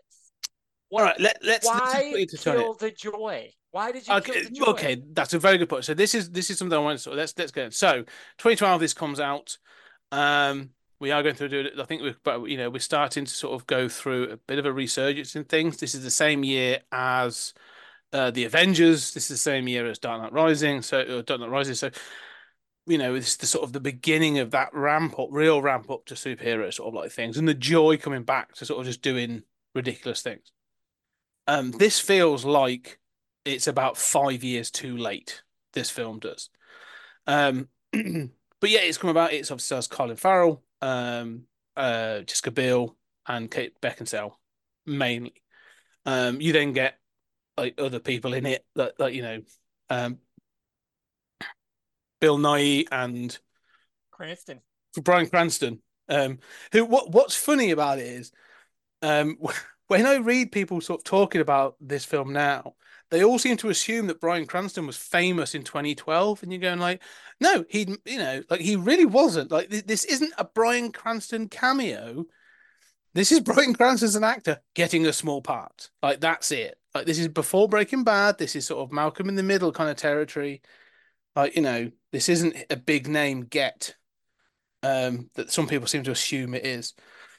Um, Colin Farrell's On clearly the Breaking star. Bad, can I just point out that I didn't know until this time that Dean Norris from Breaking Bad, the cop from Breaking Bad, plays Tony the Mutant Oh in yes, the original Total Recall. The guy with the face that's just like melted on one side. So there's a Breaking Bad connection between these films. yes. But the I cop love is that. neatly sequestered in the original, so they're in separate universes, so you can preserve your meth empire. It's all safe. Um, so yeah, anyway, let's dig into this one. So you've got No More Mars. You've now got an Earthbound story about the United Federation of Britain, I think UFB, and then the colony, which is Australia. The rest of the world is uninhabitable, and there's basically a device that travels through the center of the Earth, flips Which over, and is a using gravity. Philip K. Dick thing. He invented that in a different story. He So may again, have it's done. like, Still you know, stupid. he did. He did. No, but that's the thing. Like, he did it, and it Yeah. exists in the Thursday Next. Jasper Ford uses it as a joke in the Thursday Next books because it's like, that book series is making fun. It's using from Mm. other literary devices. So like, it's a Philip K. Like, so I remember seeing it. I was like, this is in a different Dick story, and I don't actually or still even remember which one it is. So it's like, okay, if you want to tell that, make that one. Make Yes. that story. Put your hot wife in that movie using that technology. What are you doing? No Mars. The opening line is Mars. And this isn't the thing that I'm going to get super angry. Okay, listen. The thing is, you didn't remake. You didn't say, "Hey, what did they leave out of? You can do it. We can remember it for your wholesale. Let's revisit the source material." This is it says in the credits, this is a remake of Total Recall, which is again also just air quote inspired by a PKD story. So this is inspired by Total Recall, which is inspired by PK. So the whole Dick thing is gone, but then you still went and borrowed from other Dick stuff, but you're ignoring the Dick. Like if you're going to do it, remake it straight. I would understand that, but it isn't that. It's joyless, and I'm just sad for all of them that they're in it. Yeah. Sorry, I'm just so No, sad, no, no, no. especially watching them back to back again. I didn't rewatch the 1991 when the 2012 one came out. I just watched it kind of with one hand on my nose, but I'm like, I like the people who are in this. I'm going to give it a try. It was sad, but watching them back to back, woof. There's a couple of things I'm gonna. Yeah. Sorry. I'm No, no, no, sorry, no, no. Julian. I didn't mean to not let you talk. I was very angry. I'm very No, no, upset no. about making shitty art. No, I You've given enjoy your us. rants. I love it. All of our rants are our best Yeah. moments. And I learned from your rant. I learned never ignore the dick and always take it straight. That's my takeaway. No, I think this is one of the rare cases of a remake that's better than the original. It is just a masterpiece from start to finish.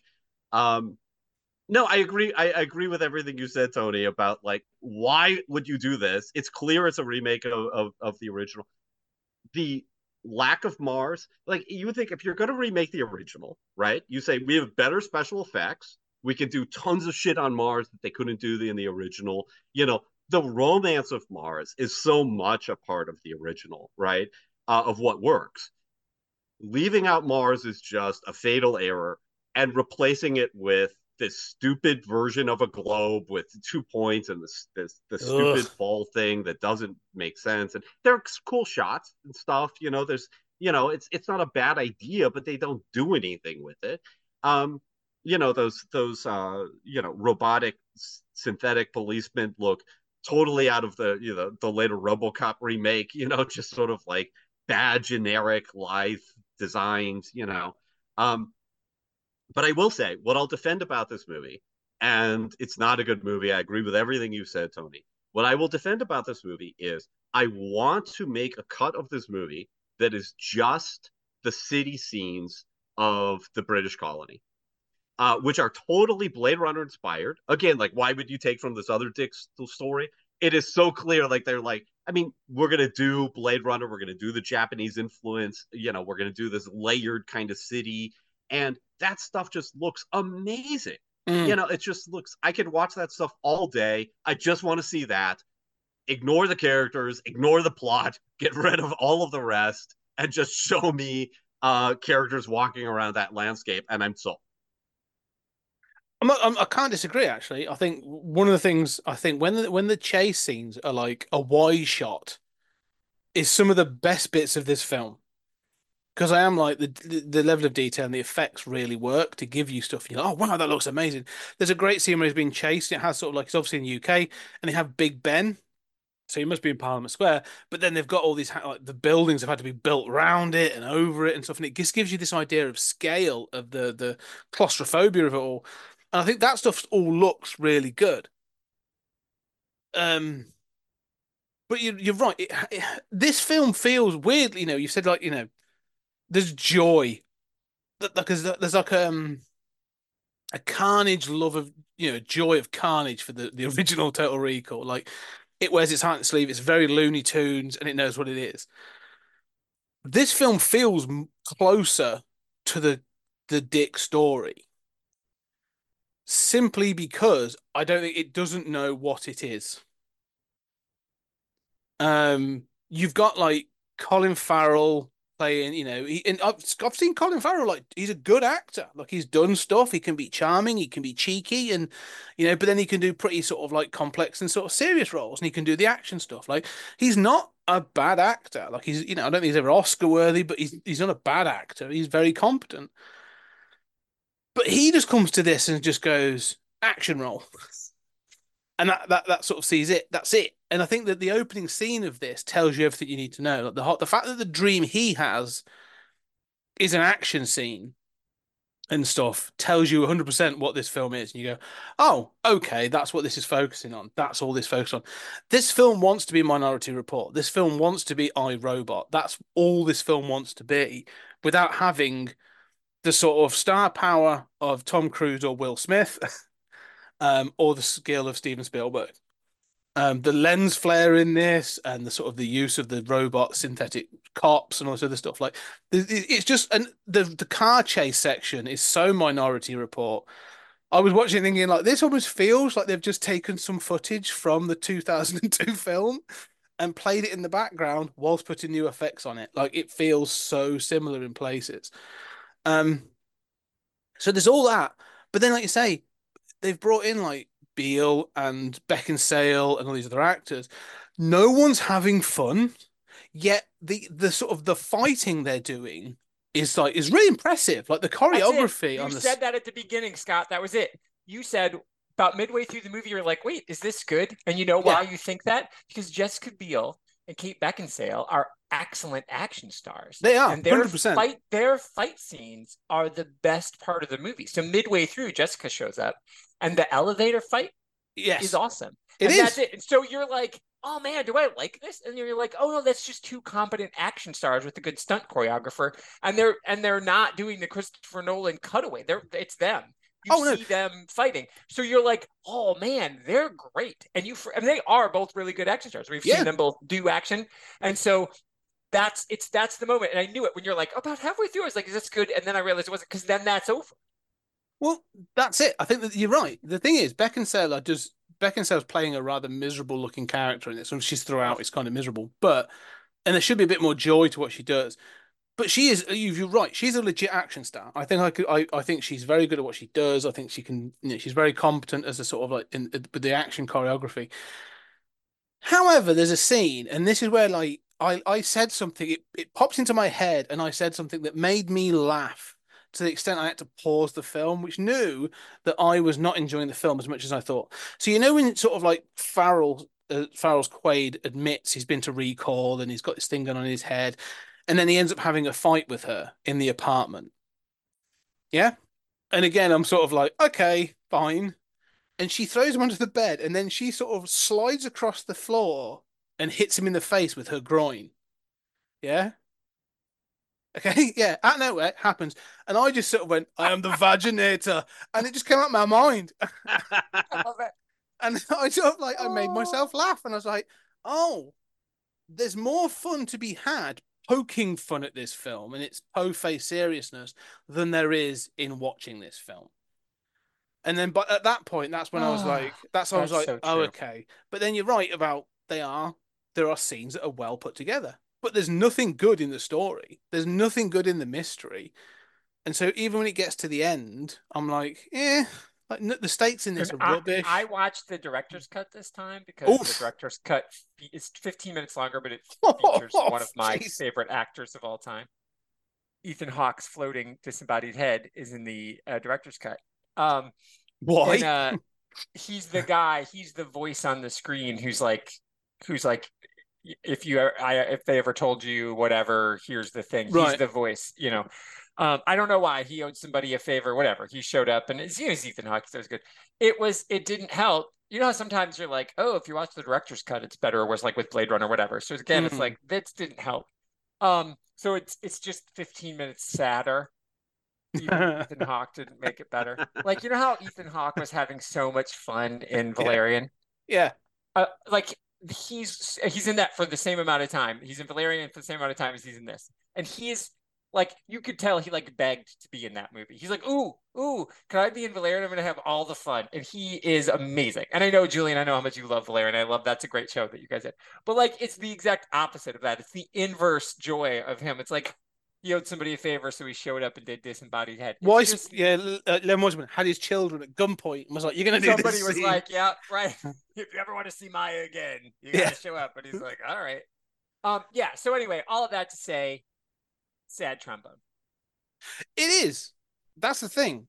Sad is probably the best word for this. Like the thing is, I ended up sort of giving it 3 stars because I felt kind of sorry for it when I'm like, you know what I mean? When I'm like, the action's actually really good. I actually think the car chase is really well choreographed. Like, I'm giving this 3 stars to like the special effects team, the stunt team, the choreography team. I'm giving these stars to say, actually, I could, um, Julian, you said like if you were to cut out and just have the sort of the city scenes, like again, I'm going like, yeah, the VFX team on this did a fantastic job. But then also, if you were to just cut out and have just some of the fighting, even the scene of Colin Farrell fighting off all the police with recall and stuff, like some of that like reduce some of the lens flare, but some of that is really good. And like I said, the elevator scene and all the fight stuff, brilliant.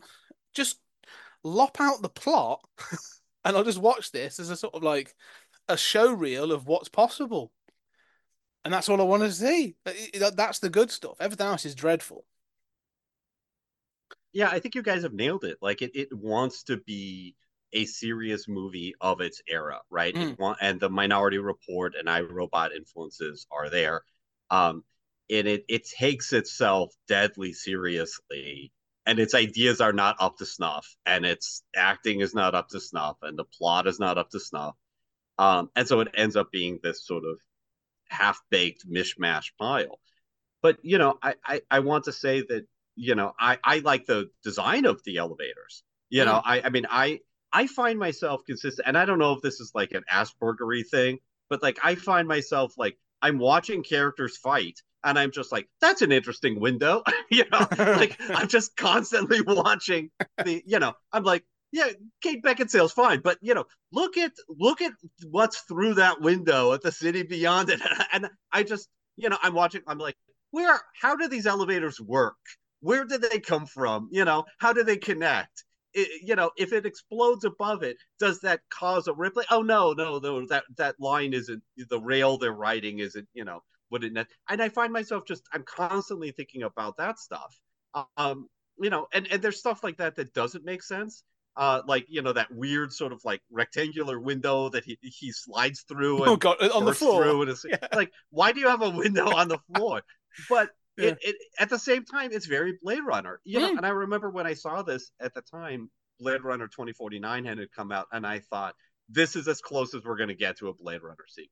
Like it's clear. Like I mean, first of all, I don't know why.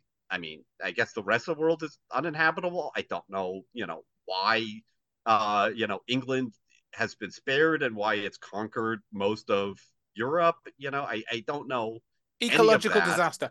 Literally in a sort of an intro line, it's like the world is Hmm. uninhabitable because of ecological disaster, and then So carry on. that is like a All right, 12-year-old boy. That yeah. this is a 12-year-old boy wrote. It was like, would it be cool? And what if? And that's really true. Part of my James Gunn problem is I always feel like all the women in James Gunn movies are written by what 12-year-old boys think adult women talk. That's like James Gunn can't write female dialogue. I'm not a big James Gunn fan. Like I think the second Guardians suffered because the original Guardians was written by a woman and he came in and added jokes and then he wrote the whole second Guardian and like the whole relationship between the sisters is lost. Mm. And it's like he's like I can envision him with like two female action figures, like a Gamora and Nebula action figure, and he's like, and then we fought and we were pretty. And that's what girls say to each other, girls. And that this feels very much that way. The elevator fight scene is really good. There's a lot of good, but yeah, there's like you said, there's like, it'd be cool. Let's make this happen. And again, what Verhoeven, I think, purposefully does the things that are stupid, like the X-ray thing. Like, wait, wouldn't he had steel toes in his boots, so we would see that, but we don't because he's like, haha, I'm messing with your head. Like it's intentional. Where this is accident. This is a bad film made by a fine action. Like this guy's a good. You know how we always say like you talked about Zack Snyder. He's like the world's greatest cinematographer who also just happens to make films. Like I love to I think he's a great cinematographer. Maybe not the best. Here, this guy knows how to shoot an action film. He can set it up. He may be a good DP. Maybe he shouldn't be the director. Maybe he shouldn't be in charge because there's somebody else needed to be like, well, Wes, what if? Because the reason the underworld movies all work because you're like werewolves and vampires and they're all sexy. You're like, cool. I love the way you plot. say they work. But the reason they work. Well, the reason they work is because you don't care. There's nothing. Yeah. They don't have to be anything different than they are. They know what they are. They pretty much know what they are. Right, and this don't remake. Don't call it Total Recall. Don't remake Total Recall. You even use her name is Kristen in the story, but they used Lori as the name. Yes. You used and Quaid. Like you did, and Quaid. You did. You could. It just. And again, I don't look. You make art, and people love this. There's a review on the DVD that somebody actually is a liar, and it says. Although it just says it was from MySpace, so that tells you that it's not thing. It says better than the original. Andrew Freund from MySpace. It's the review is somebody from MySpace. Yeah, but what you don't realize is that's been clipped from a sentence that sort of said some arsehole said this was better than the original. Totally true. Totally true. But Access Hollywood says it's smart, sexy, and action packed. Sexy and action packed. I'll give you that. I think the thing is, you say about the whole thing, all this is, because we're talking about the action, we're talking about the visuals, right? The moment again, you realize this doesn't work every time it slows down. Every time this slows down to try and have some character interaction, it does not work. Like it feels really clunky. The drinking scene between Doug and his friend Harry and all that sort of feels really sort of clunky. And then, later on, even some of the sort of like emotional stuff between Doug and Melina.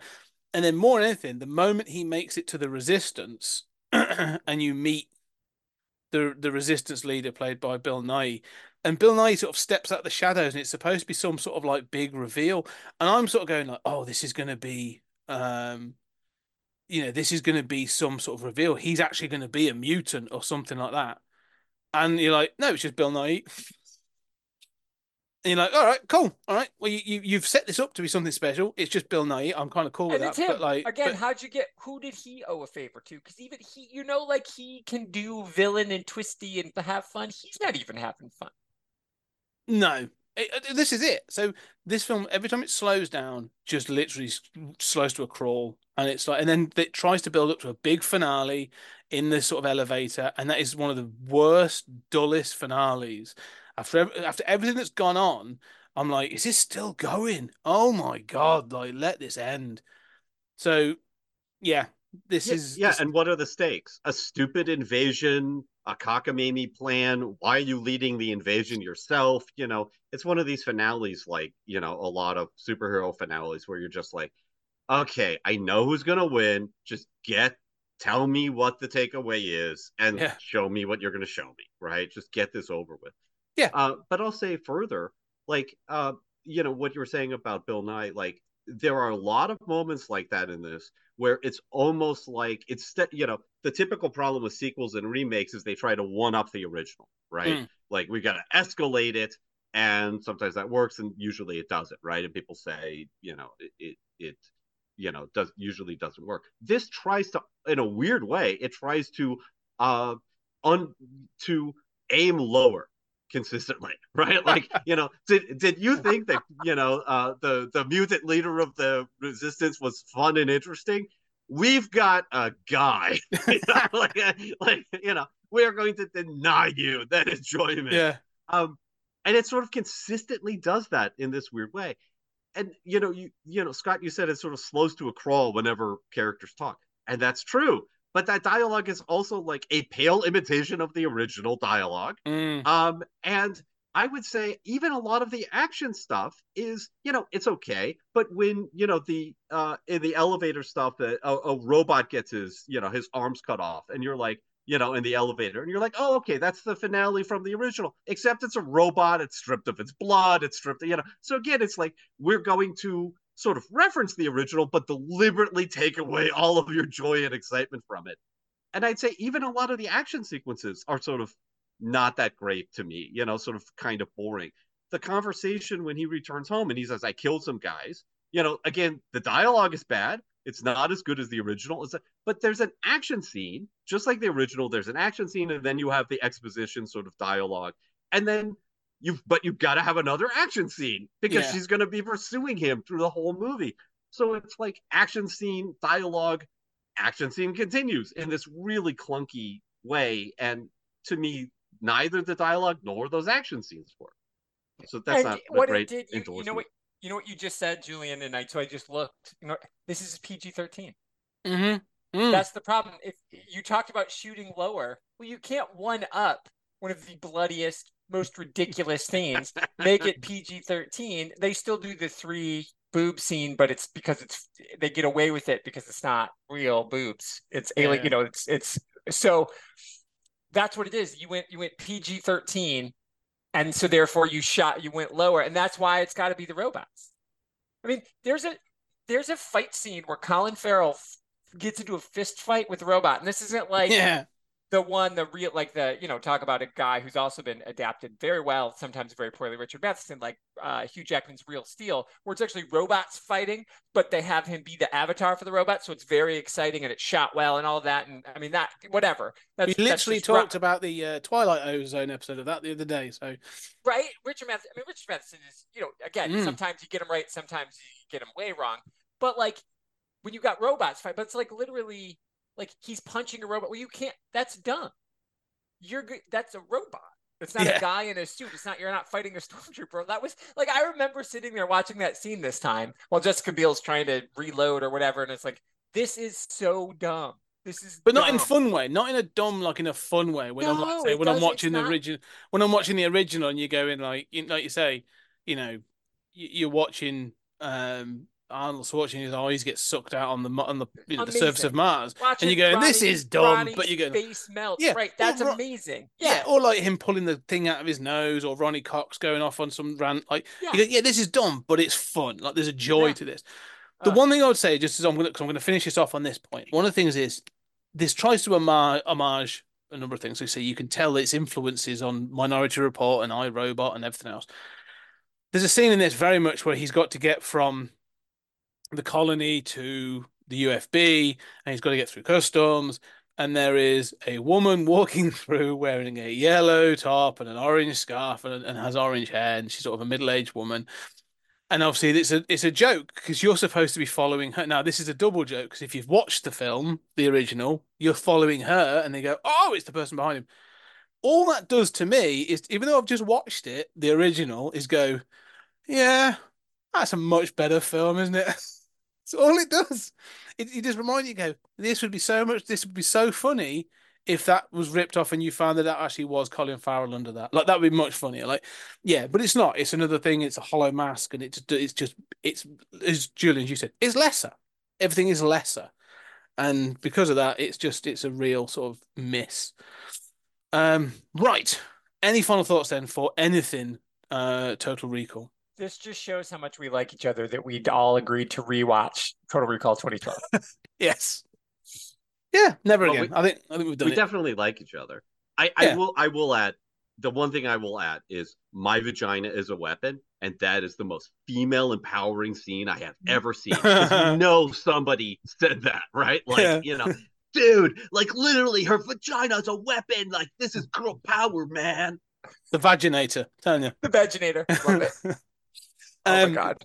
Right. Okay. Well, ladies and gentlemen, thank you very much. And guys, thank you very much for joining us on this. This has been a blast of a story time. So I'll quickly run around. Tony, you got to drop off. Where can people find you and all your stuff?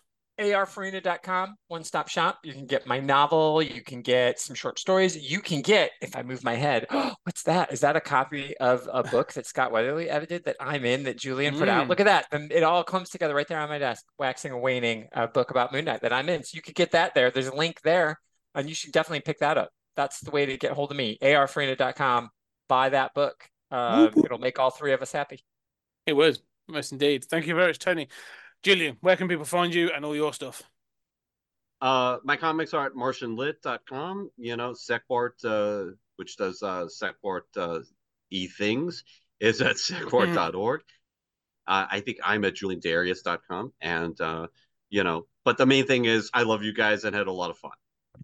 Yes, it has been a joy. 100%. Ditto on that.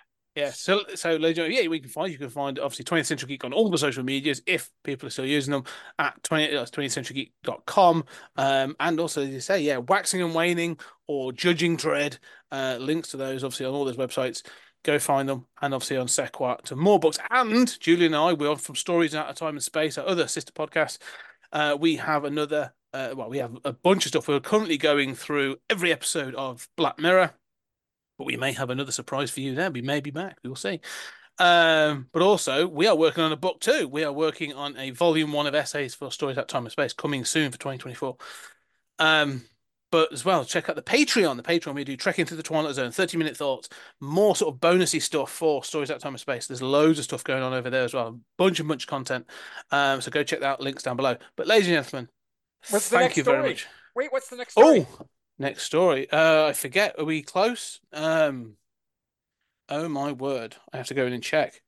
Of the list. You're the list master. I do. I have it written down so I can sort of go back and check. Sorry. No. It's a good point. Yeah. I should have been prepared.